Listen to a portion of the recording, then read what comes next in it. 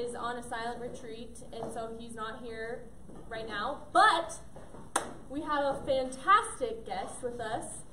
Yeah. Oh, yeah. So this is Father Michael Rapp, and he used to be a co-priest here. It was a little bit longer. Yeah. That's my sister. So if you don't know Father Mike, Professional, but if you want. he's the best. He's currently at the cathedral. He was in Italy for 6.5 years studying scriptural sciences. He's getting his doctorate in that. You're fluent in Hebrew and English and all sorts of things. And he's just going to give us a wonderful class tonight. So we're really excited to have him. So we'll just give a big round of applause. Yay. Okay. I'll tell you, we'll take a break in the middle, but I'll tell you. All right. Well, it's good to be back at Lourdes. I'm going to try to teach. Thank you. I'm going to try to teach the crowd here. So live streamers, God bless you. Welcome. I don't know. This was like a regular thing, the live stream.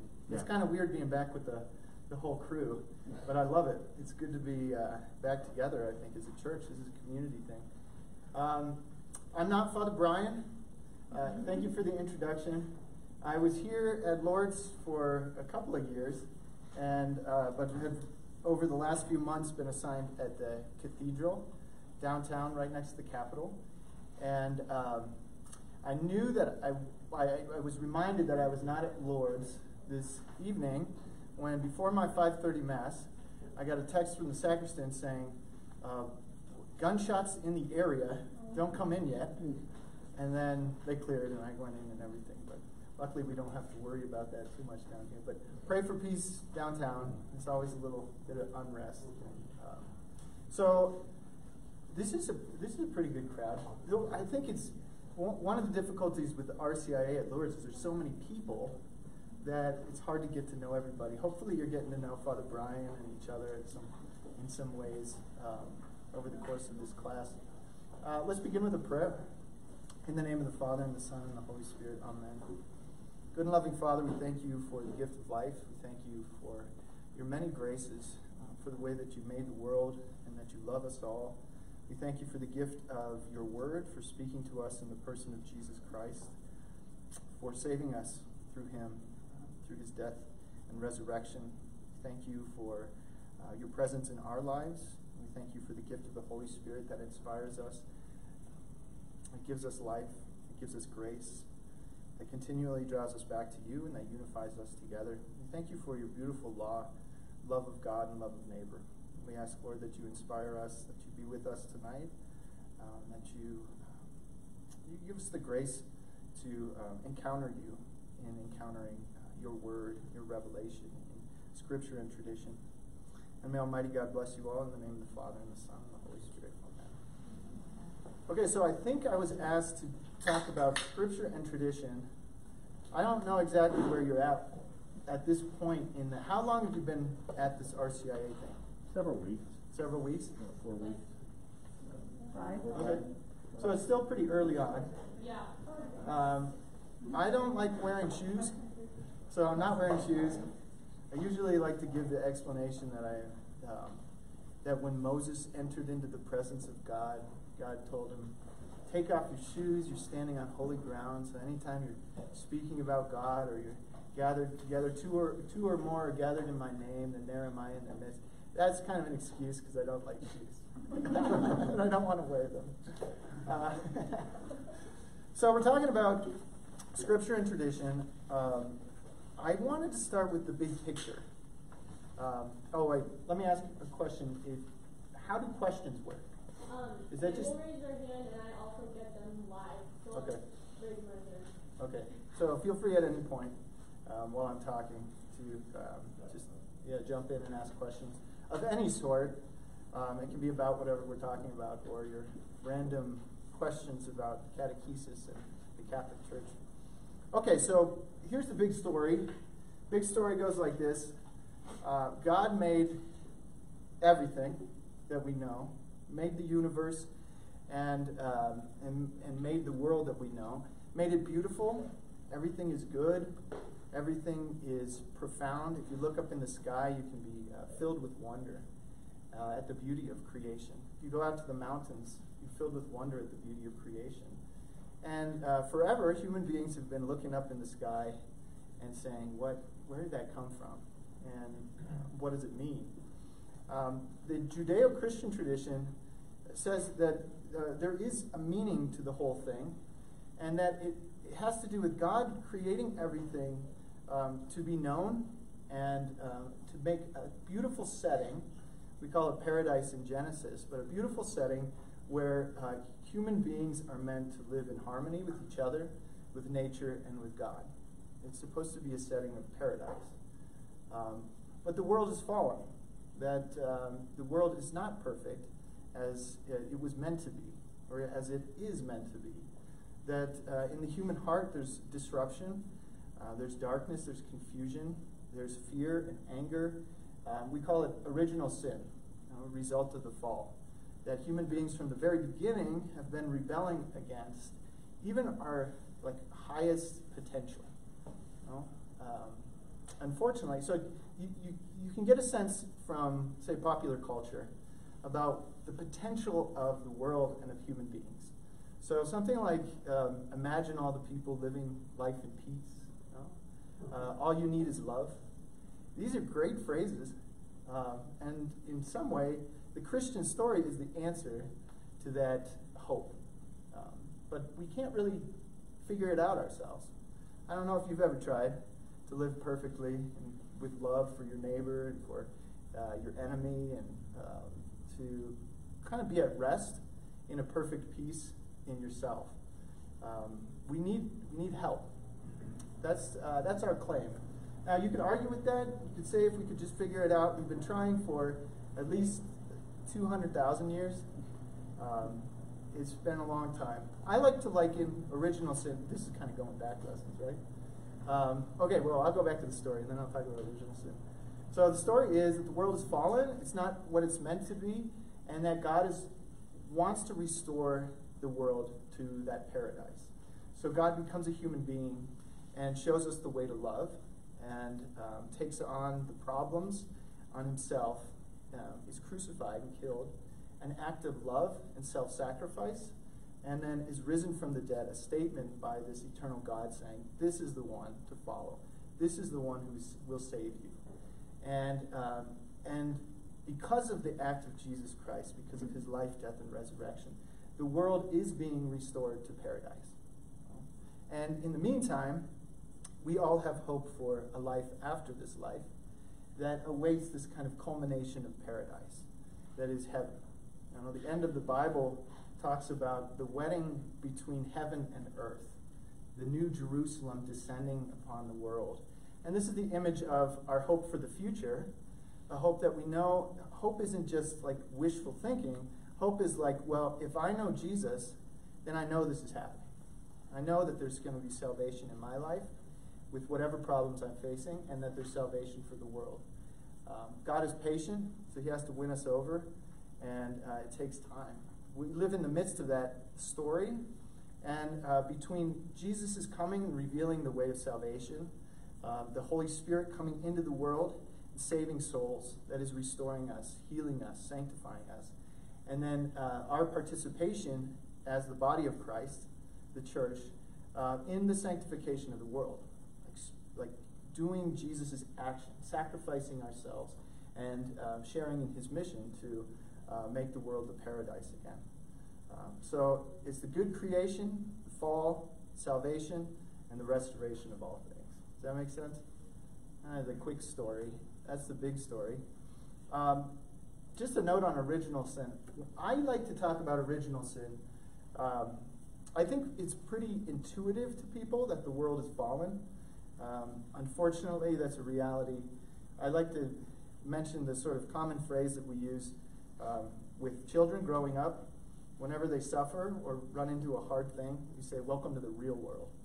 And that's kind of depressing, but there's something that we know that, unfortunately, we have to communicate to children. It's like, this is going to be tough because the world is fallen. It's not what it's meant to be. Another analogy I use, but I don't think it can be reduced to this, is the process of evolution. You know, you think of survival of the fittest. It's fight or flight. It's kill or be killed. And we've come from a process as like this evolving animal to the point where God could infuse us with this ability to see things differently than the other animals, an ability to appreciate beauty around us, to know ourselves, and to think about things. And then also the capacity or the will, the freedom to love, to choose to love. And in a specific way, not just to get what we're trained to get, or hoping to get, or instinctually, but actually to sacrifice ourselves out of love for another one. But that process leaves us with a lot of scars.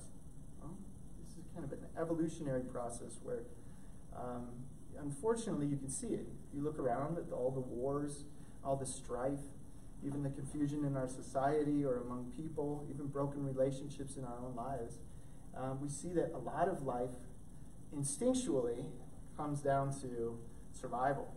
And survival means power, and it means aggression at times, it means manipulation and coercion. We have lots of tricks. But that's not what we are, right? Our conviction is that we're good. We're not just this animal that's randomly set on a trajectory that kind of has to survive. And we know that Christ can bring us into a kind of a fullness of life, and the fullness of what we're capable of. That love and that understanding of the world and understanding of God. So we start at that point of God trying to reveal himself to us. God who is invisible, God who is somehow unknowable. People have been trying for 200,000 years and coming up with good theories about God. Very interesting things. But we hit a kind of threshold, a ceiling of what we can know. And in the end, the only way that we could come to know God fully, truly, was for God to reveal himself in the world. God to become a human being. So open your Bibles to John 1. That's the prologue of John. Did you bring Bibles? No. I thought you were students of Father Brian Larkin. Yeah, no Bible. All right, I'll read it. Put down my beer. Sipping, end of the day, people. Yeah, I have a Bible. All right, here's John 1. It just starts. So this is kind of, this is an apostle of Jesus, one of his friends, who lived with him, knew him very well, but was also like a fan of the big picture, was asking the biggest questions possible. That's John's gospel. Wanting to know God profoundly. And he starts the story this way. In the beginning was the Word, and the Word was with God, and the Word was God. He was in the beginning with God. All things were made through him, and without him nothing has been made that was made. In him was life, and the life was the light of men. The light shines in the darkness, and the darkness has not overcome it. The idea is that that God has a word to reveal himself to us. He can speak to us, and he's speaking to us through this this person of Jesus Christ. It's kind of abstract, no? This word will become flesh and dwells among us. In verse 14, and the word became flesh and dwelt among us, full of grace and truth. We have beheld his glory, glory as of the only begotten Son from the Father. So this word who was with God has become a human being and dwells among us. The word of the Father, the revelation of the Father. We want to know God, then you look at Jesus. That's his message. Let's see, further down. There we go. Okay, verse 18. John 1:18. Finishing this sort of poem on all of Revelation and how Jesus fits into this as revealing God. He says, no one has ever seen God, the only begotten Son, who is in the bosom of the Father. He has made him known. And that's where John's going to start. And that's actually where every Christian starts. If you want to know God, you know Jesus. And Jesus will be what he says in his own words in John's Gospel, the way, the truth, and the life. So this is our claim. That God is, no one has ever seen God, but the only begotten Son who is in the bosom of the Father, he has made him known. And we know that part of the human experience throughout history, and I think most people would recognize this, is that we have a desire to know. We have a desire to know God. We have something built into us, like a capacity for knowing God. There's a philosopher called Jean-Paul Sartre. You know him? Jean-Paul Sartre. He said that there's a God-shaped hole in the heart of every human being. He also didn't believe in God and ran into a lot of trouble for that reason. But his statement is true, and he was a very keen observer of human nature and new people. That in the heart of every person there is this God-shaped hole, that we desire to know God. And that would be frustrating if we couldn't. But here Jesus has made him known. So the question that we're going to get into is, how do we come to know Jesus? And by knowing Jesus, how do we come to know God? How do we encounter God? How do we fill that hole that we have, that desire in every person for a relationship with God? Or even relationship is a little funky. If you think of other religions, not every religion believes that God is personal. So I don't know if any of you from Boulder, you know Buddhism? God is like an energy. God is even a funny word. For Buddhists, God is the sort of power, transcendent power that is through all things, and it's kind of inaccessible. But it's really a kind of particularly Judeo-Christian notion that God is a person, or God is a trinity of persons. I don't know if you've gotten to Trinity.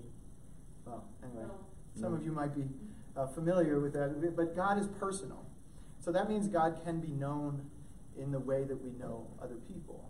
Maybe differently, obviously more profound than other people. But God revealing himself in Jesus makes himself available to come to know.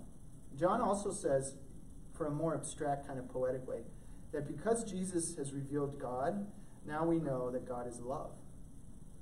We didn't know that before. What did we know? That God was an energy, that God was maybe an entity out there, a creating being that doesn't really have much interest in the world, or we don't know the interest. Jesus reveals that God is love. Okay, So what would the ancient Hebrews think? Yeah, the ancient Hebrews, they knew God to be, so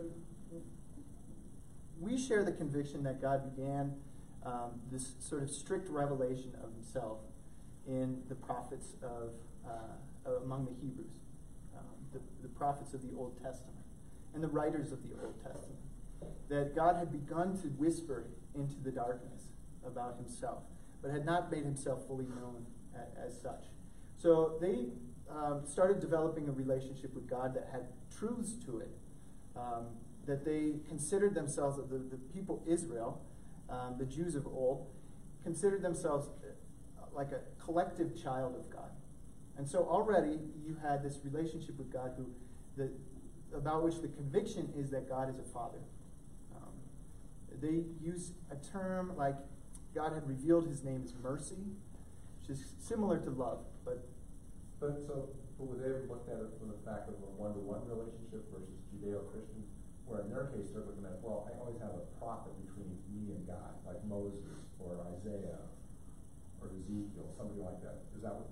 Yeah, it's kind of God speaking through the clouds, okay. God speaking through the darkness. So you don't know this God personally. I mean, there are these few moments where, for example, Moses asks to see God, and God reveals his glory to Moses.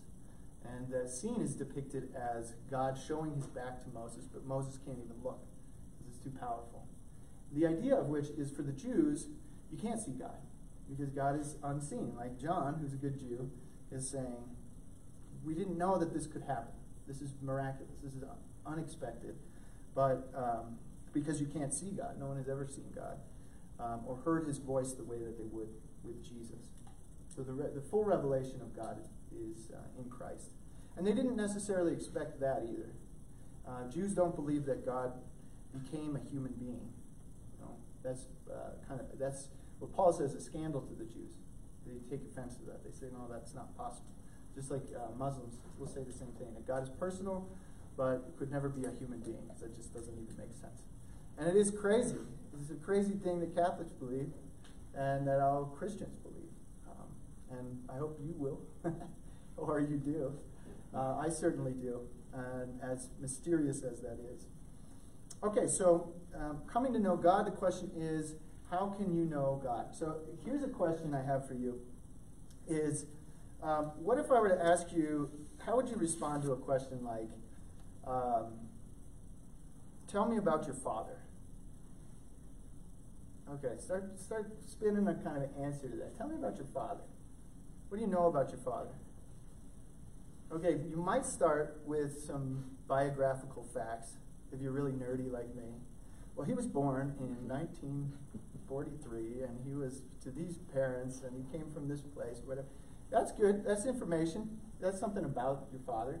You might say, I was having one of the hardest times of my life, and my father showed up. And it's one of the most meaningful and powerful expressions of who he is to me. You know, like the meaning of this person. What if a similar question? Tell me about your wife. Tell me about your boyfriend or girlfriend. You know? So there's facts about a person, and then there's something of like, I'd love for you to meet them. You know, you need to get to know them, and so that's the kind of difference here between kind of knowing God. I want you to hold on to that kind of concept if you've got it at this point. Knowing facts about something or about someone, and then knowing them by living with them, knowing their idiosyncrasies, knowing their intentions, knowing their personality and characteristics. The Christian who has come to love Jesus, come to know and love Jesus, wants to know everything about him. We want to know facts. We want to know. We want to hear the voice. We want to encounter this person. And so we're going to look at some of the ways that God reveals himself to us, that Jesus reveals himself to us. As mysterious as that concept is. Okay. So we're going to talk about Scripture and tradition. These are the two means that Catholics will talk about for the revelation of God, the revelation of Jesus Christ. By Scripture, we mean basically the Bible. And by tradition, we mean the way that the Bible is passed on and interpreted and understood through time. And these two become the means by which God reveals himself. I'm going to read a quote from, this is a document called Dei Verbum.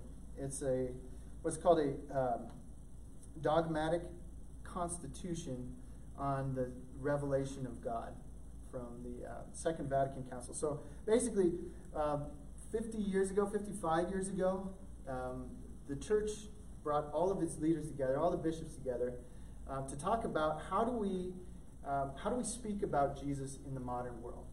Can we talk about God and present the message of the gospel, the saving message of Jesus Christ, in a way that makes sense to people in our time?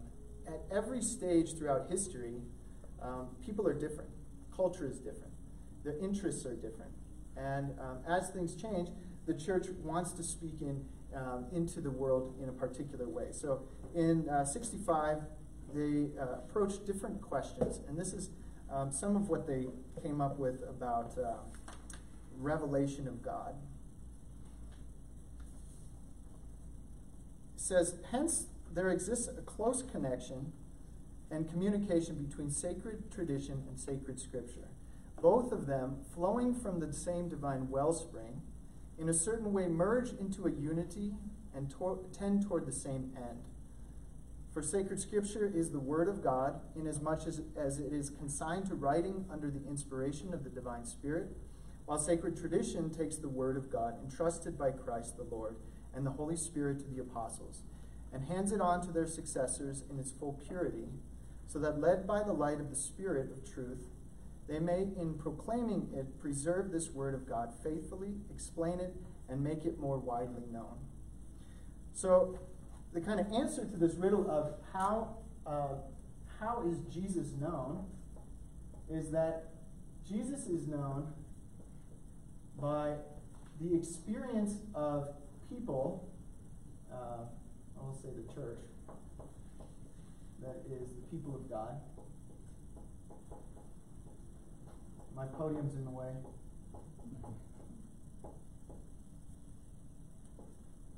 Okay. That somehow the church, the people encounter this person of Jesus Christ, and then from the very beginning, these people who were amazed by his saving work and what they came to know about God through Jesus started passing on the tradition. So the people who were around him, like John and the other apostles, enamored with this encounter with God in Jesus, impressed by the idea that everyone is saved by Jesus and his death and resurrection, and then commissioned by Jesus, told by Jesus, I have been given all authority in heaven and on earth. I want you to go and teach all nations, baptizing them in the name of the Father and the Son and the Holy Spirit. So it begins with people's encounter with Jesus. And it's an encounter that made sense to them, in part, because they walked with him and he taught them. But also, Jesus had said, I breathe on you the Holy Spirit. I give to you the Holy Spirit. And the Holy Spirit which inspires you and helps you to know everything. Okay? So we want to come to know Jesus. We're asking about how do you have this personal encounter? The apostles did. And then how do we come to have that same kind of encounter? I was going to say turn your Bibles to. I'm going to read you another quote from the Bible. So we're walking with John in John's Gospel. If you come to the end of John's Gospel, he's going to say something about what he's written, and I think it can be said about everything that was written about Jesus. So John, in his Gospel, is going to tell us a lot of stories about Jesus. He's going to tell us about miracle stories, different things that he's done, different things that he's said and taught. He's going to tell us about this very important nucleus, like the heart of who Jesus is, which is his mission was to go to Jerusalem, to die on the cross for salvation, to leave his people with sacramental life. Do this in memory of me. Here is my body. I'm giving it up for you, the sacrifice of the cross. Do this in memory of me.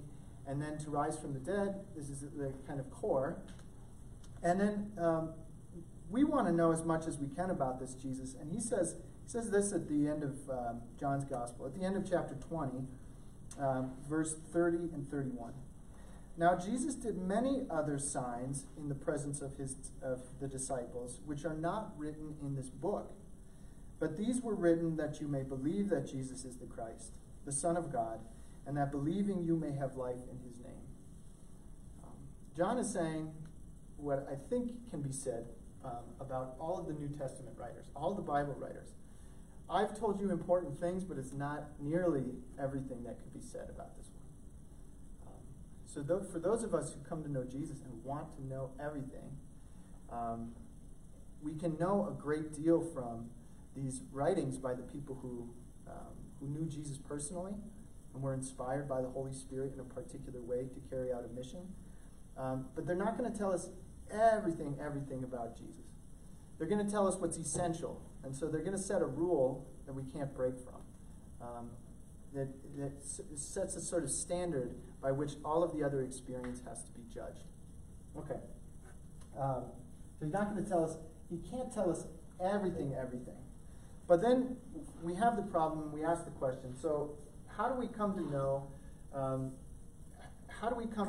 the rest of the story? Because the story isn't over with Jesus dying and rising and ascending into heaven. You might ask the question that I ask frequently, Jesus, why didn't you stick around? People want to know you. Why'd you go? Have you ever asked that question? No? I think in part, people are very skeptical, and he was killed when he was around. And I'm not sure that wouldn't happen all the time. He was very unpopular frequently. But just a beautiful, beautiful presence. But he gives us something of an answer. I got to go look at my notes for this one. In John 16:7. So we look at John 16:7. Jesus is going to tell them about how he's going away, but that it's okay. He says, I tell you the truth, it is to your advantage that I go away.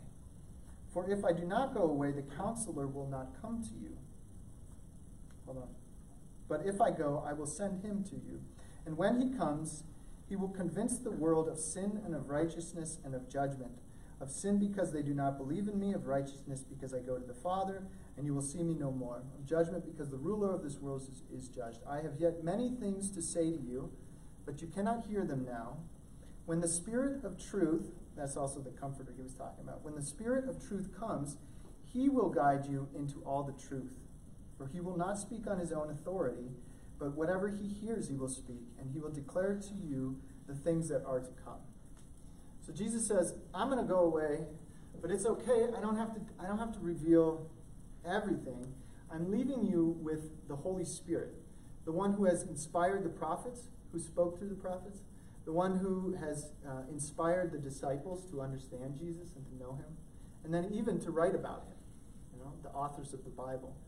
And Jesus says, I'm going to send to you, and forever, until I come back, I'm going to send you the Holy Spirit, so that the truth will be preserved and the truth will be known. Every truth that's necessary to fulfill this story, to save your souls and to restore that paradise. Jesus is going to send that Spirit to reveal all things, right? And that Holy Spirit is always drawing us back to Jesus.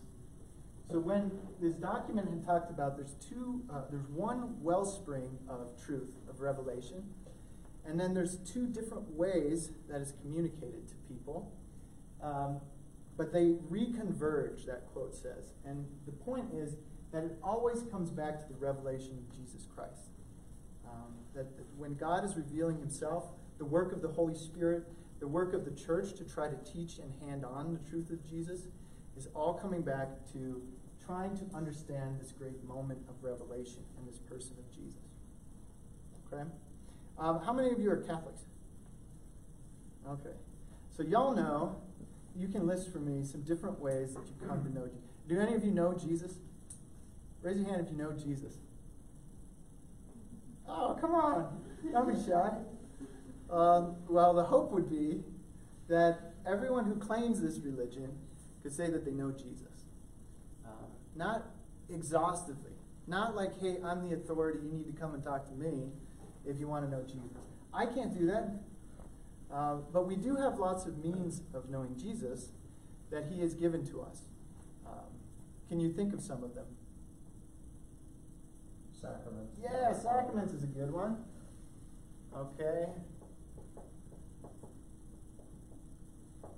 Alright, I'll say knowing Jesus. So we believe that when you go to Mass, you encounter Jesus in the Blessed Sacrament, in the Eucharist.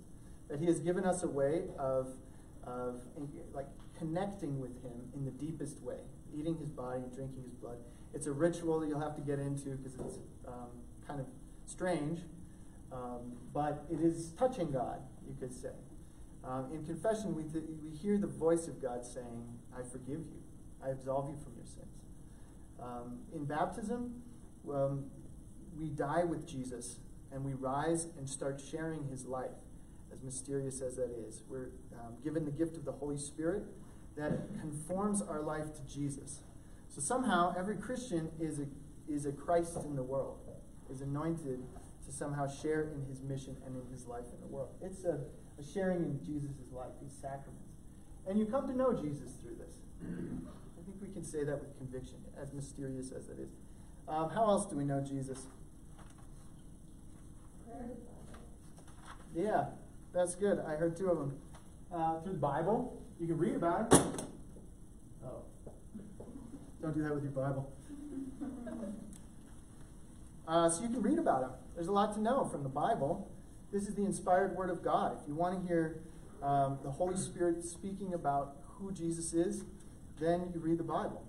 It can inspire us to prayer. It can, it's powerful, and it has a way not only to teach us like what he said, what he did in the past, but also communicating directly to us something about what he's saying to us, what he's doing in our lives. I heard another one that is through prayer. Oh no, now I'm in trouble. I'm going to set this down over here.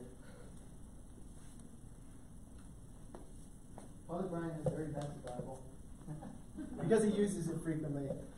But I want to be respectful to the Scripture. Okay, so you got the Sacraments, Bible through prayer. This is a strange one. If you meet a Christian, they're going to say, I have a personal relationship with Jesus. And they tend to be talking about this one, right? Somehow, when I pray, I can talk to Jesus. And if you're not a Christian, you should probably think, you're weird, you have an imaginary friend. I had an imaginary friend when I was a kid, and I talked to them, and now I don't. You know? And that's a lot of people's experience, too. You know? But the Christian who has had this experience, thank you, Steph, of knowing Jesus in prayer, having this conviction, having somehow met God, and I love this. There's this beautiful expression among our Protestant brothers and sisters. They say that when they encountered God, they were asked to invite him to be at the center of their heart or their life. You give him your heart, and it creates a certain personal relationship with Jesus that's very real, and you'll walk with him, and you'll come to know him. Okay, how else? I'm going to say we're going to give another one that I'm going to call little tradition, but I'm going to add trust. Okay, so this one is people who you love and that you trust and you respect have told you their experience of Jesus. So if I want to get to know your wife or your best friend or your parent, then I could get to know them this way, but say they're not around or they're in another state or something like this.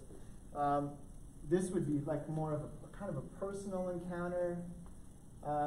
This one is just, I trust you to tell me about who they are. And then I believe that I know them to a certain degree. And now, as all of these things come together, you kind of have this collection of ways of encountering Jesus and coming to know Jesus. Some of them are built on traditions that have to be passed down.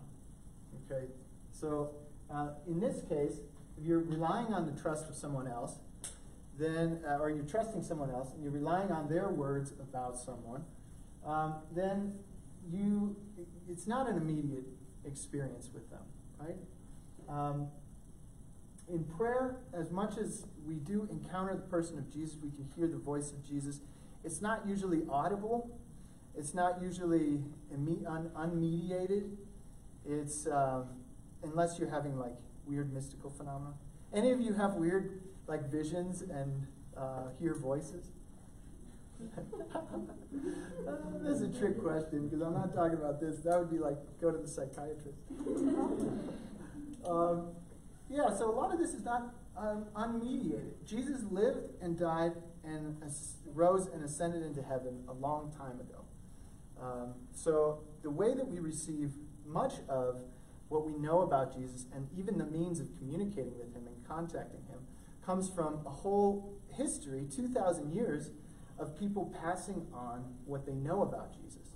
And not only the facts of what they know about Jesus, like kind of the biblical and the tradition, and this trust piece, but even the experience of how do you encounter Jesus?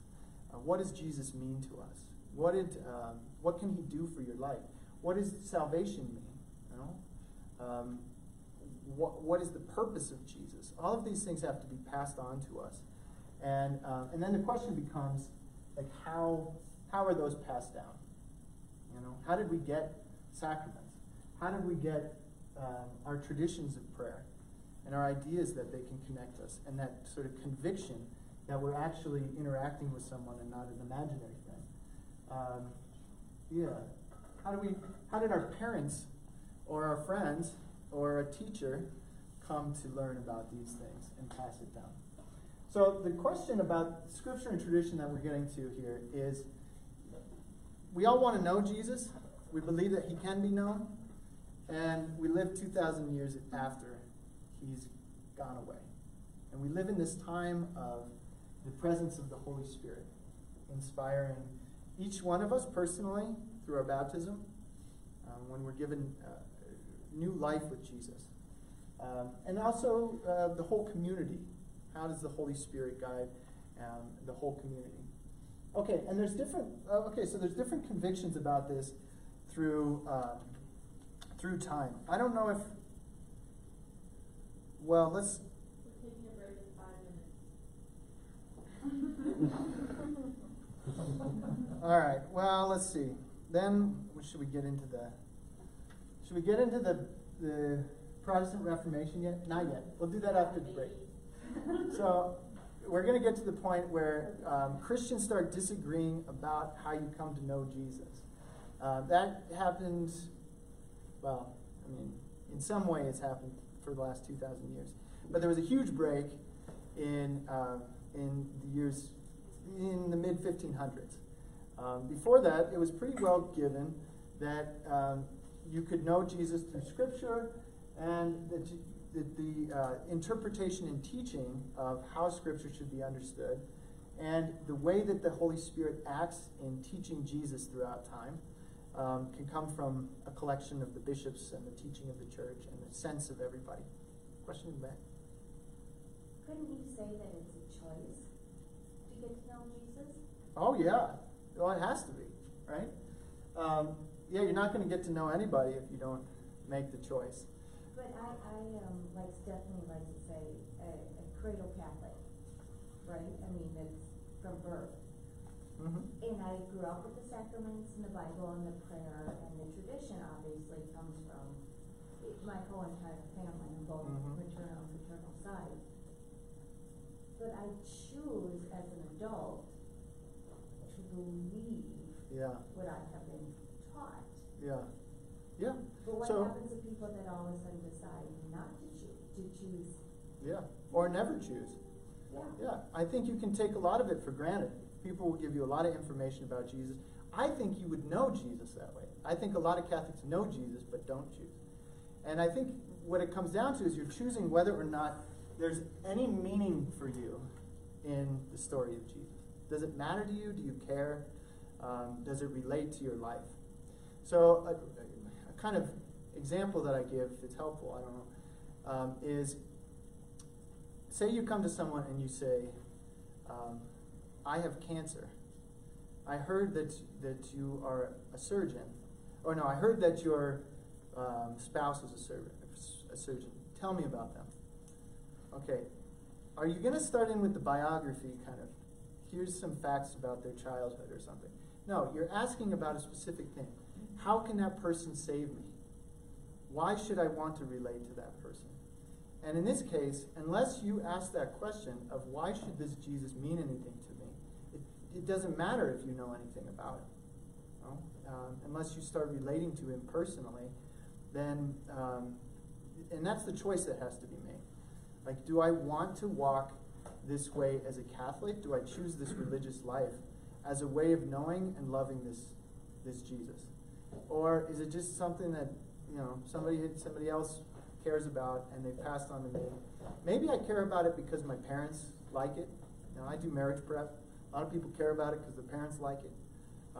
And they know some stuff about it. And maybe they respect it. But they haven't really chosen it. And they don't know why they should. You know, what does Jesus mean to me? So I think that's part of that invitation that every Christian needs to have. And that's kind of part of what happens with the adulthood is Jesus coming to us at some point and saying, do you want to follow me? Do you want to know me? Do you need salvation?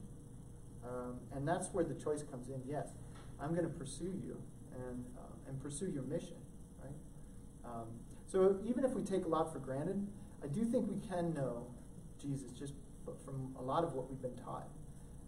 But that you can know a lot about something and it doesn't matter at all. Does that make sense? Yes. Some sense. So, question, like if I'm Catholic, so I get the whole scripture tradition perspective, but if I'm coming at it from perspective of a non-Christian, non-Catholic person and just trying to understand, like, well, how do we know Jesus is really God? And Father Brian gave a great example last week. He said, well, you have 10 of his 12 disciples that were willing to essentially die for him. Yeah.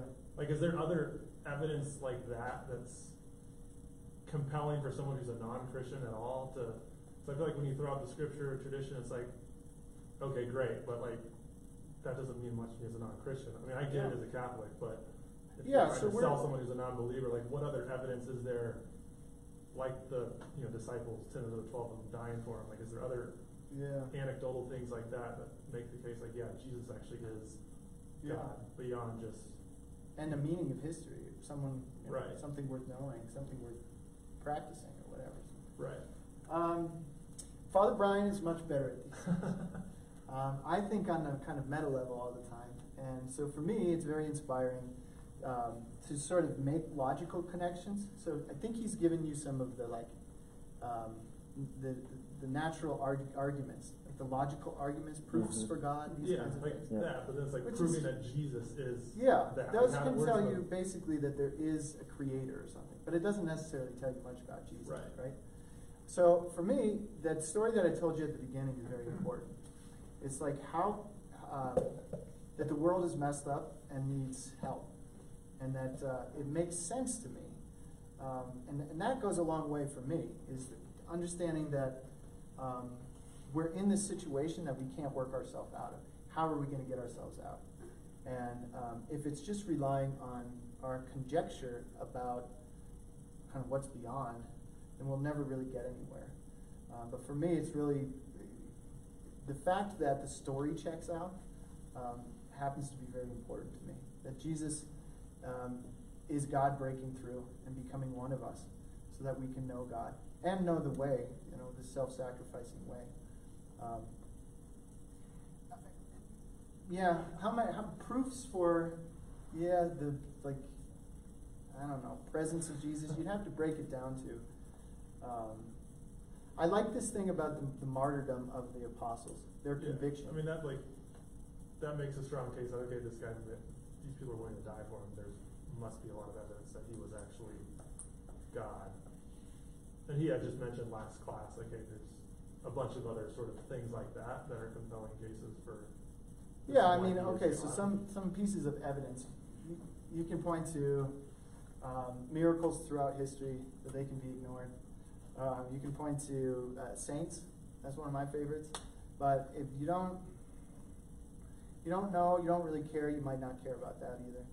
But it was very inspiring for me at a time when I didn't believe, when I started encountering reading the works of John Paul II and Mother Teresa, and just said, these people are exceptionally inspiring.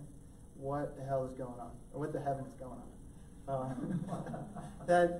It's like proof of the Holy Spirit. And then even personal conviction, like the testimony. This is who Jesus is. This is what he's done in my life. And I just know him to be true. You'll have to ask him about other proofs. I said, it's like going out if you're talking to some person who's not a Christian or a Catholic. I just don't feel like that resonates with someone who's a sort of casual believer in God, but not necessarily Christianity per se or Catholicism per se. And so it's tough. I think when I have those conversations, I usually try to bring it into, like, do you want to know God? Does that matter? Right. And if you do, then how are we going to come to know God? Yeah. And if he doesn't make himself known, then we're kind of stuck. Although you could argue that there's other religions that sort of have God made known. The Hindus have lots of gods who are kind of around and present and whatever. So I don't know. I'll think about that one. trying to give you better stuff. All right, we ready for a break? Steph says yes. Great, 5 minutes. That didn't just keep running. But there's something I was saying. One thing I forgot to say at the beginning is there's a podcast called Catholic Stuff You Should Know, which is a pretty well-known podcast in the Catholic world. I've heard it's good. And Father Mike is on the podcast. No way. But it's actually a really good podcast if you have questions and you are new to Catholicism, or if you are Catholic and you're wanting to go deeper in your faith. Basically, it's good for this class. So I recommend you download it. What's it called? Shameless plug. Catholic Stuff You Should Know. Yeah. Okay, the break is continuing. We'll be back in 3 minutes.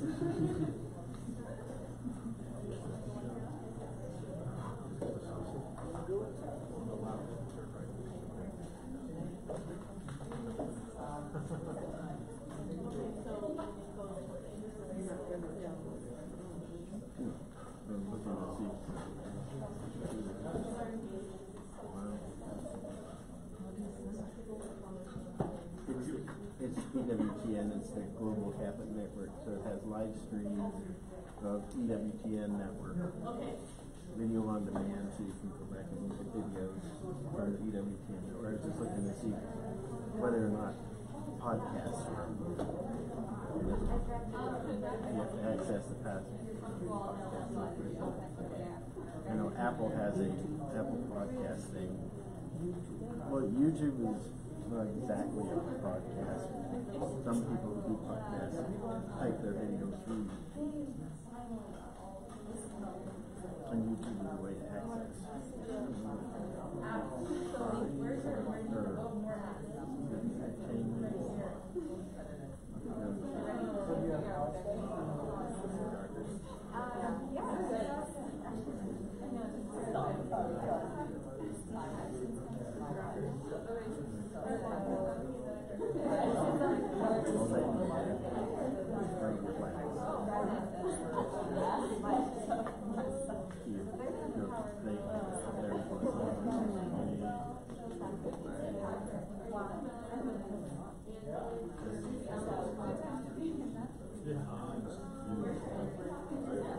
We're down in the basement, we're at 3G.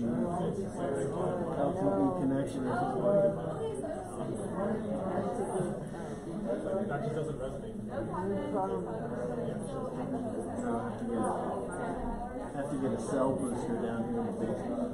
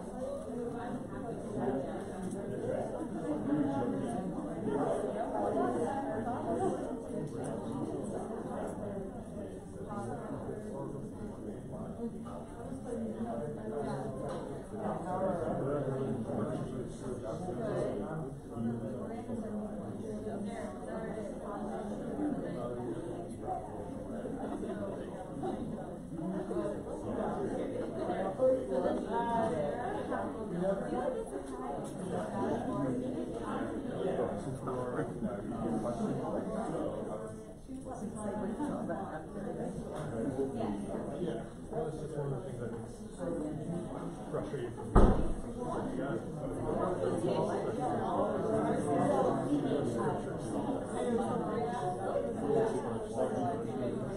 Because, yeah, it just doesn't give me a compelling case. Yeah, I'm curious what Father Brian says next time.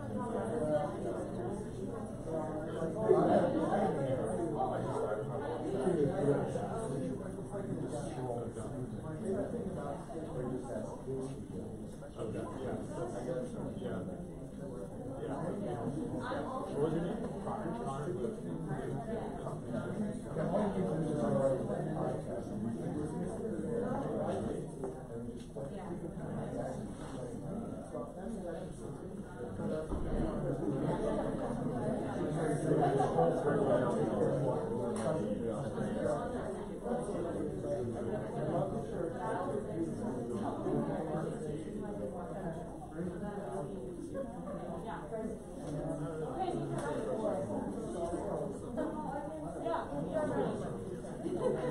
Okay, we're coming back.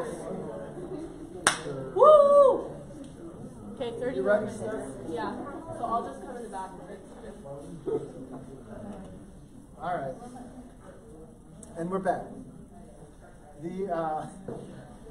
So I just want to jump right back into kind of the controversy that arose in among Christians about the way that God reveals himself and the way that we come to know Jesus. So when I was a kid, I went to a Lutheran school, Shepherd the Hills Lutheran School. Any alumni? And my mom grew up Lutheran. So I learned to love the Bible from a very young age. And there's a whole culture about loving the Bible among the, all the Christians. I would say that we do too. But there's songs in the Lutheran Church. I don't know if there are elsewhere among our non-Catholic Christian brothers and sisters, but we had one that said, it was like this. Jesus loves me, this I know, for the Bible tells me so. Huh? Yeah. You remember that one? Yeah. So why do you know that Jesus loves you? Because you read it in the Bible. We sang that song. Right? Because you read it in the Bible and somebody taught you that song. Now you know that Jesus loves you. There was another one that says, the Bible, yeah, that's the book for me. I stand alone on the Word of God, the Bible. Have you heard that one? Yeah. Nice. Yeah, I'll take some singing lessons from Steph later. So, we stand alone. This is it. So there's a concept that's expressed in this little song for the kids called Sola Scriptura. And it says that the way that you know anything about God is from the Bible. It's from reading it in the Bible. And that when you pick up your Bible, everything in there is going to be immediately accessible to you. Understanding Jesus, understanding the words of the Bible, are going to be immediately accessible to you because you're inspired by the Holy Spirit. It's an interesting concept.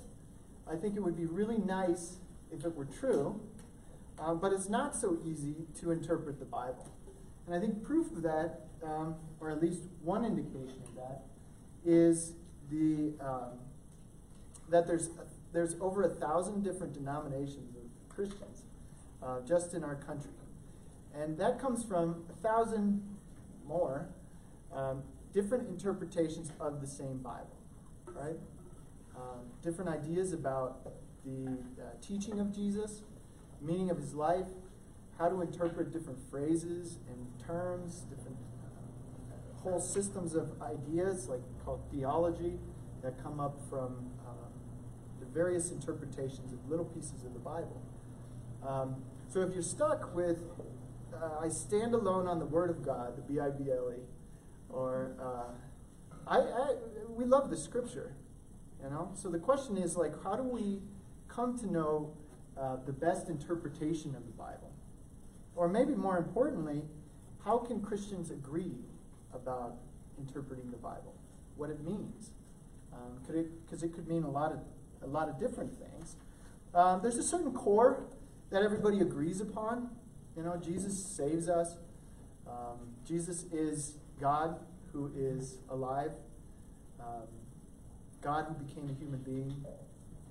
There's some kind of particular tenets of the faith, but we want it all. There's not going to be Christian unity unless we have a common conviction.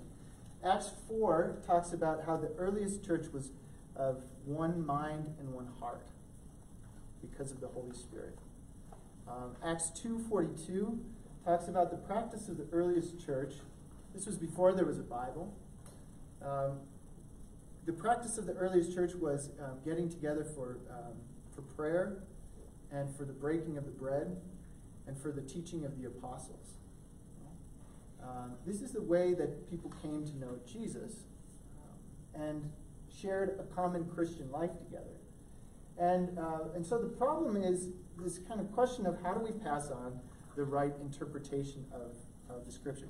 I like this, I ran into this example of the problem of interpretation that I'd like to try to work. And it was like this. This guy says, I didn't say you stole the money.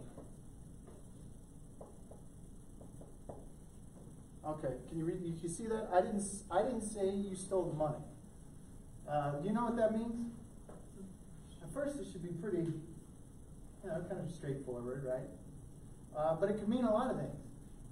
If you say, I didn't say you stole the money, you might be saying somebody else said that, right? I didn't say you stole the money could mean, but I implied it. I wrote it down. I didn't say you stole the money, but somebody else might have. I didn't say you stole the money, but you stole probably something else, right?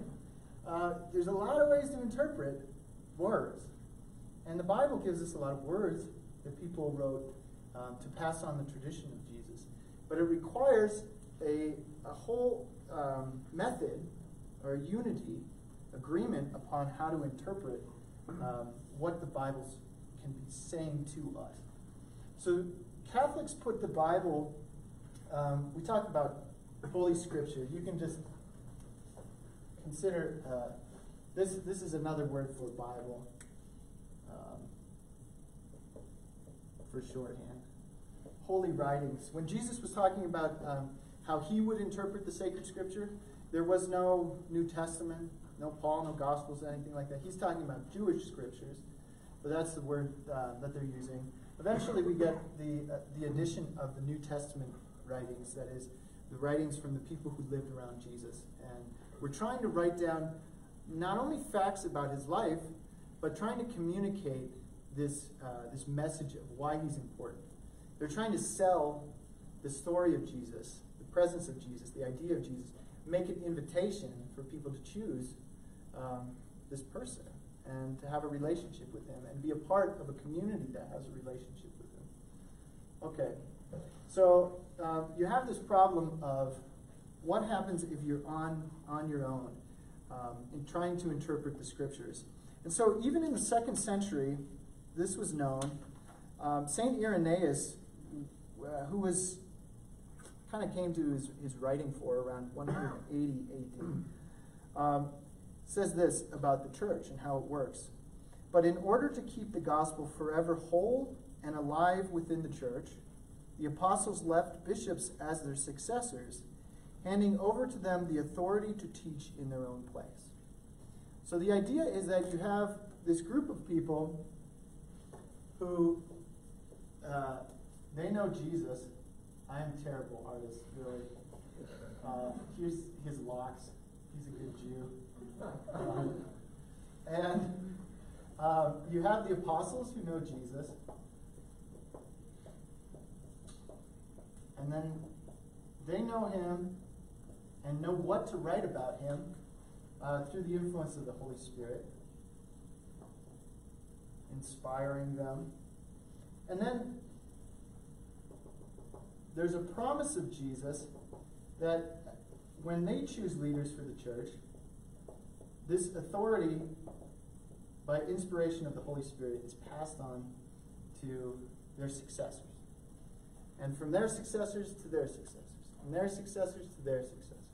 And this is the way that Catholics talk about tradition with a big T, is that the way that we understand the Holy Spirit to be working in the church, in terms of revelation of Jesus, is that in every age and throughout time, that the Holy Spirit is going to inspire the successors of the apostles, who are leaders among the community. So the Holy Spirit is inspiring each person, but each person doesn't have the privileged kind of interpretation of the life with Jesus. They can't say, because I know Jesus from my prayer, I can tell you everything about it, authoritatively. It's not a democratic process. It's not like get all the Christians together and we can agree about who Jesus is or how to interpret the scriptures. It's that the Holy Spirit has created a teaching office in the church, and that Jesus had promised in these scriptures that we have read, that he would send the Holy Spirit who would reveal to you all things, and that this succession of the apostles and the authority in the church keeps the whole truth of who Jesus was, that the apostles tried to articulate or did articulate, but they didn't tell us everything, that it keeps it intact. So we believe that the Holy Spirit continues to perpetuate these things so they don't get lost. Have you ever played that weird game, the telephone game? You remember that one?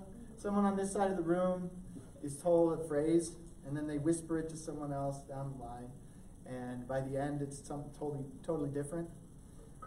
The idea is that the Holy Spirit guards the passing from one generation to the next of the truth of Jesus, and how to interpret the scriptures, how to hear those things, fully understanding Jesus in the whole truth and in a living truth, so that we can pass it on. And that works both in the. So that's where we get to this idea of these different ways that we can come to know Jesus. The sacraments that Jesus taught, Catholics believe, are exactly the sacraments that we practice. That the prayers that he taught are the prayers that we pray. That the practices that we try to, like the moral life, the values that he had, we believe that we're perpetuating. 2,000 years later, exactly how Jesus wanted it. Exactly how Jesus taught it.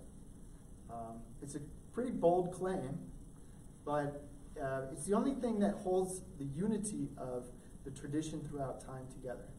And nothing could be lost through this sort of telephone game from one generation to the next.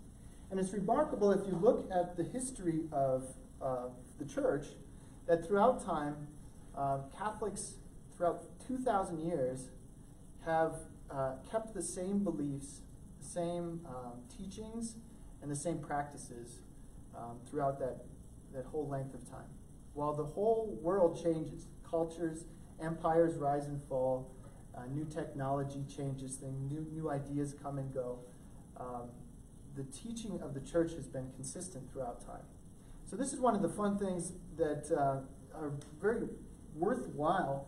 I like to encourage our Protestant brothers and sisters, and non-Catholic Christians, to look at the interpretation of Jesus throughout time. Look at the meaning of Jesus and his message. Look at the practice of the church from the very beginning and through the 2,000 years of Christian history.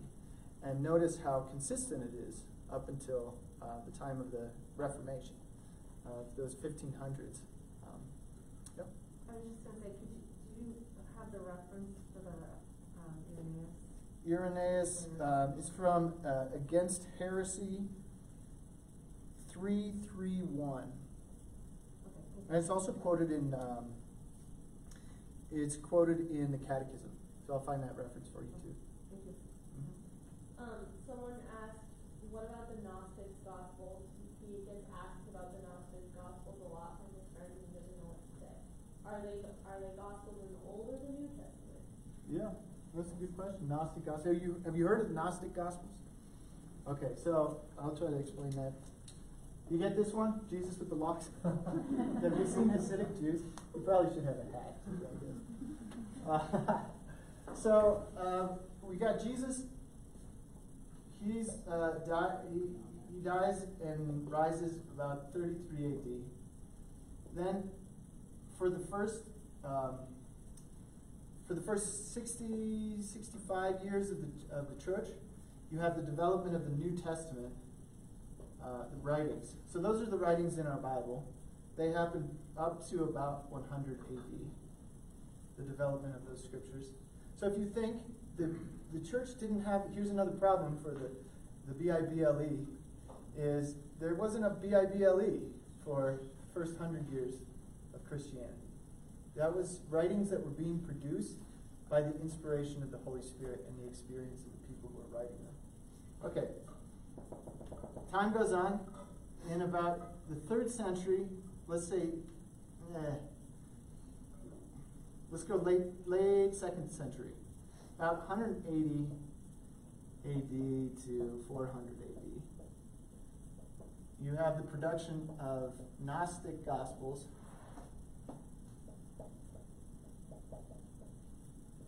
Okay, so here you have the production of the Gospels that we know. So those are Matthew, Mark, Luke, and John are written during this period. And then you have a lot of different interpretation of the life of Jesus and the meaning of Jesus that happens over time. Where there are successors of the bishops, you don't find a lot of division and breaking out. But at a certain point, especially in Egypt and in North Africa, you have this strain of Christians that break away from the tradition, and they have this idea that you are only saved if you are involved in the secret rituals of the cult, and if you come to know their secrets about Jesus. So they have secret knowledge that's saving knowledge. It's an esoteric phenomenon. Gnosis means, Gnostic means you know something. This is happening 200 years to 400 years after Jesus lived. Okay, and they're writing their own versions of Jesus' life. So they make up their own stories. It's probably something like fan fiction. But some of these Gnostic Gospels, like the Gospel of Thomas, Gospel of Mary. Gospel of Mary, the Gospel of Peter, they will make claims like Jesus and Mary Magdalene were married. They have Jesus kind of like, there's one where it has Jesus as a child, and someone steals, he's playing with the birds, he has pet birds. Someone steals his birds, so he curses them and they die, other children. They make up all these stories about Jesus that is according to their ideas about what they want him to kind of fit into their system. So it's totally made up stuff by people who had no contact with Jesus.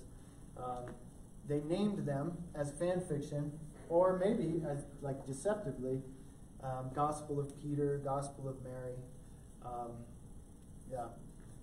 Something similar with like the invention of literature is, for example, the Mormon literature, the Book of Mormon, is a new telling of the Old Testament. It takes up where the Old Testament gets kind of cloudy, and then it makes up new stories about some lost tribes. So that's kind of how the Gnostic Gospels work. You have people who are kind of on the outskirts of Christianity who want to reinvent their Jesus, so they write new Gospels. But it happens way, way late. There's nothing really credible about them. There's conspiracy theories, but they don't belong at all even proximate to the time of Jesus. So we don't really worry about them or take them seriously.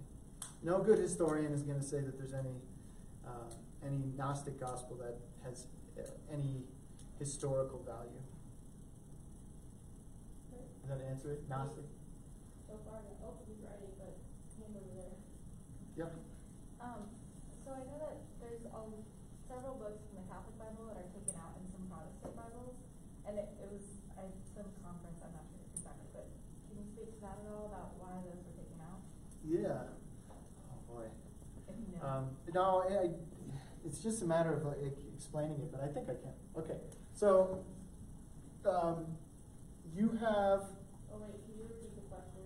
Oh yeah. So the question is, why is the Catholic Bible different than the Protestant Bible? Why do we have a bunch more books, like 11 more books? So let's see. You have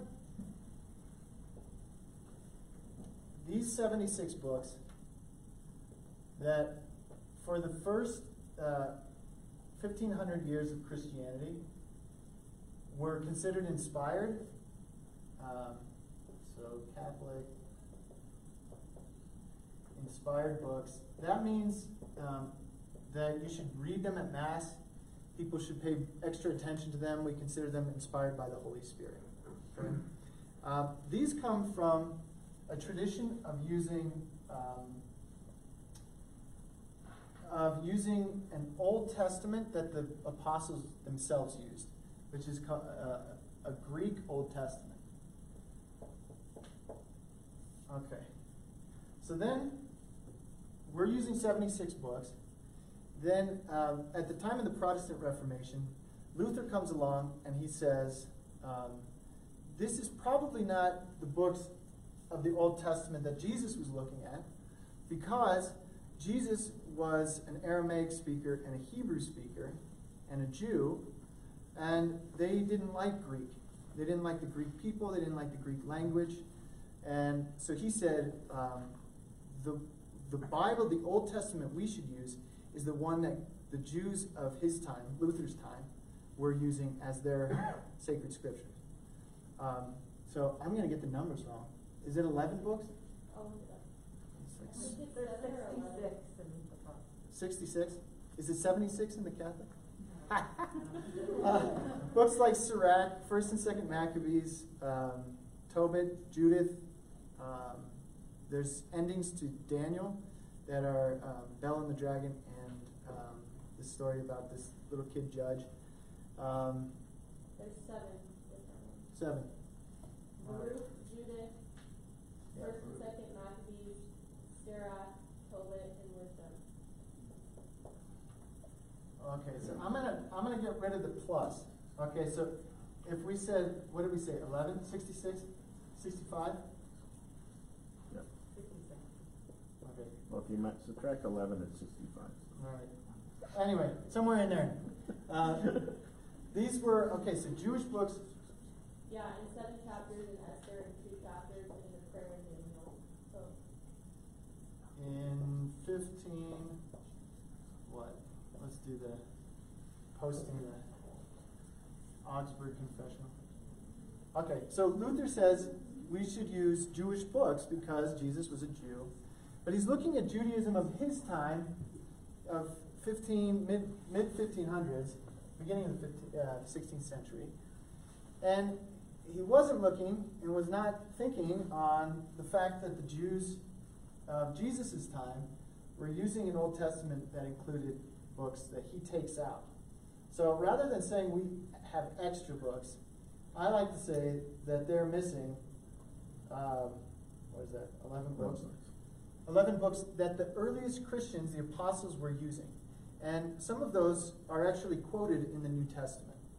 You have quotes from these books that eventually are taken out. Because they were, Luther says only the books that were written in Hebrew we're going to keep in our Bible. Any of the original texts that were written in Greek. We've since discovered with the Dead Sea Scrolls that some of those books were originally written in Hebrew and then translated into Greek. But that doesn't really matter a whole lot. The idea for us is that these, for 1,500 years, were considered the inspired scriptures, and that some of them are quoted in the New Testament. So we know that the apostles were looking at them and using them to write their own texts. Does that make some sense? Something. Let's see. I don't want to say anything else about scripture and tradition. Do you understand the point of the succession of the apostles? Now we consider our own bishops to be in the same line of succession. You can trace their family trees of bishops. There's long kind of lineages of the family trees. One bishop, to ordain a bishop in the Catholic Church, you have to have three bishops get together and ordain that bishop. Lay their hands on him, pray the prayers of ordination, and then they're officially, validly ordained a bishop. And we believe that that has been a process of succession throughout time, and that the Holy Spirit guards, safeguards, and protects the truth of their teaching, so that they're not teaching heresy, going astray, coming up with new things.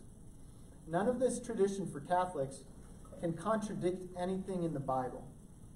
So it's important to know that although we have this idea that the Holy Spirit continues to inspire us to understand Jesus perfectly, we don't believe that the Holy Spirit can introduce anything new that would contradict the Bible.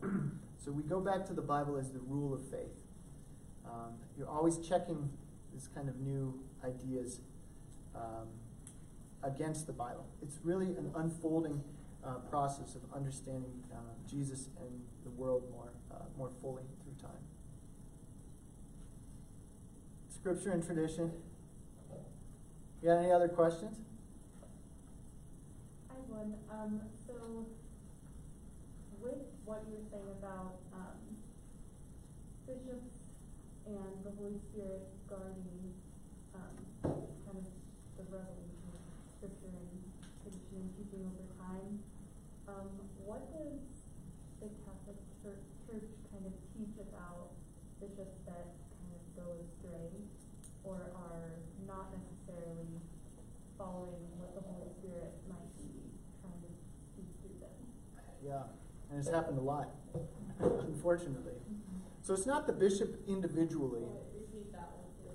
Okay, so what happens if a bishop is wrong? What happens if a bishop goes his own way and teaches whatever he wants? And it happens frequently enough. So it's not the individual bishop who is, we might use the word infallible, can't be wrong. The bishops work together as a whole. They work together as a college. So if one bishop is teaching something that's totally wrong, it's the role of all of the Catholics to tell him, hey, you're totally wrong.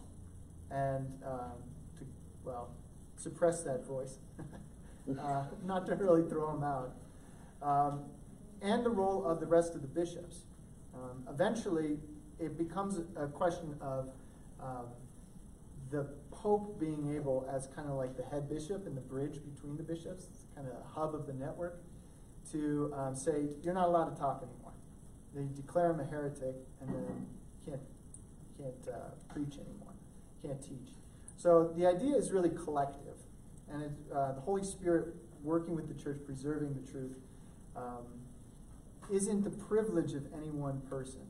And even the Pope. The Pope is held in check by the College of bishops working together. And even times throughout the history of the church, the Catholic faithful have had to tell the bishop, you're silent, you're done. And we have to be careful with that, because it's important that we have that point of unity from the bishops, and that we trust that the Holy Spirit is not trying to fool us and get us in trouble, but is trying to communicate that saving truth through time. And it's mysterious. If you study history, you'll be both very impressed about the coherent and consistent message of Christianity, passed on through tradition. You also wonder, how are there so many crazy people that get a lot of things wrong, and yet it hasn't ruined the whole, the ship hasn't crashed. That's part of the beautiful reality of the work of the Holy Spirit. And it's one of those mysteries of faith, recognizing that this is real, kind of wondering how that works. Does that make sense about the bishop? It's not just him and the Holy Spirit. Nobody gets just me and the Holy Spirit. Yes. What's your take on all the news today about with Pope Francis? Just kind of civil unions, gay people. I was 3 minutes away. 3 minutes away. It's an important question, and it relates to what we're talking about, right? 3 minutes probably won't do. So he was asking, what about Pope Francis's comments that have made the news today? Yeah. And so Pope Francis's comments, as best I know it, I don't want to misreport it, and there's a lot of misreporting. I watched a 40-second clip of about a documentary that's coming up, where he gave interviews, and one of the things he said in the interview was that he was asked about homosexual marriage, and in the course of discussing that, you get a little tiny clip. So I want to see it in more context before I make much of it. But he says, that homosexuals deserve to have family. You know, everyone deserves to have family. They need to be a part of the Christian family, or part of the family. He doesn't say Christian, but I think that's the assumption. And then he says something about we need to enact laws that help to protect that. And he refers to civil unions. So this would become very controversial very quick, because the Catholic stance has been very consistently that our category in America about civil unions is something that we don't support. That we don't support homosexual marriage, and that the idea of civil unions is, one, not good for society, and then also not within the natural order. So you'll probably get into those questions with Father Brian. That makes sense. Well, I guess, but the point with the Pope is this is a real tricky balance where what he's saying is important for the whole church, but he doesn't speak on behalf of the whole church. So what he says off the cuff, what he says off the cuff is something that is worth hearing, and we should really respect and take into account, but it doesn't define the teaching of the church. The only way that the Pope can define the teaching of the church is when all of the bishops are together, they've all discussed it, they've all come up with an idea, and then the Pope puts his stamp on it. The Pope doesn't just talk the voice of God. So because we have a globalized world, and he has Twitter, and we have, you know, we can hear an interview clip the same day, that can be confusing to a lot of people. So we have to be careful to,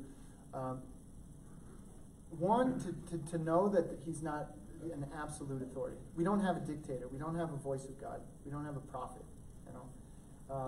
And then two, to understand that, and I think this is the case, is that things are very easily hijacked and then become clickbait, and people say whatever they want to say. So you got headlines from all the news agencies in America that are saying Pope is reinventing the church teaching, and he's into gay marriage, and Catholics have been wrong for a long time and everything. And I don't think he meant that, but we'll have to see. You know, they'll have to clarify from the Vatican.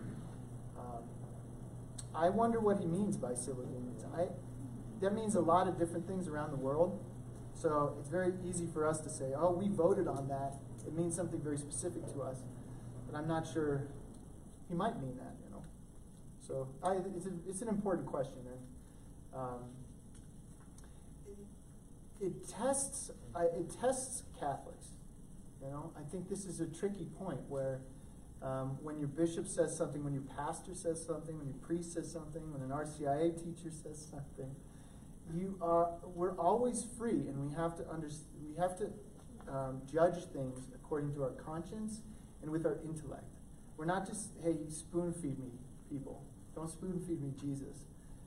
We're meant to wrestle with things, but also to trust that the truth of Jesus, his practice, his own teachings, really are being passed down without error, without things being lost in time. So, but that process isn't just the voice of the Pope. Maybe that's the point. Okay. And I think a lot of non-Catholics think that's true about the way we look at the Pope. That he's like the Jesus voice. He's the Jesus guy. He doesn't even have the locks. He doesn't even have the hat. Welcome to RCIA. Yay, thank you. Do you want to have any other closing before we wrap it up? No, I just say God bless you. Thank you for your love for God. You're seeking honestly, for your sincerity and your openness. Thank you for engaging big questions and very important things for every individual. Thank you for those of you who are Christian, are given to Jesus, who would live for him. Thank you for being his friend. I love him, and I'm glad you're his friend. We're united in that. The world needs Jesus. We need salvation. We need peace. Look at the world. We need peace in our own hearts and conversion. And I hope you find that in the church, in the sacraments, and your encounter with Scripture. And as you go along in this process of RCIA, I just promise you my prayers. I'll try to show up once in a while, but Father Brian's really possessive of this class. So hard to get in. All right, God bless you all. Okay, let's give a round of applause. Okay, thank you. We'll be back next week, and I sent you a link with the podcast information in the email already, so you can download that if you're interested. And then otherwise, just send any follow-up questions, and I'm sure Father Brian will also address the news that's going around too. So come with questions. Have a great night.